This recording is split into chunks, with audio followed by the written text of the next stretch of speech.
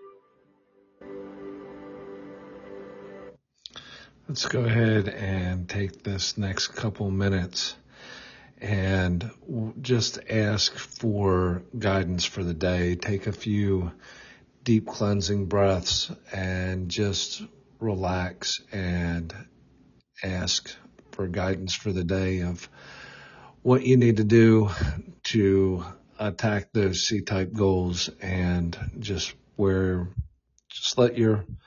the universe guide you today.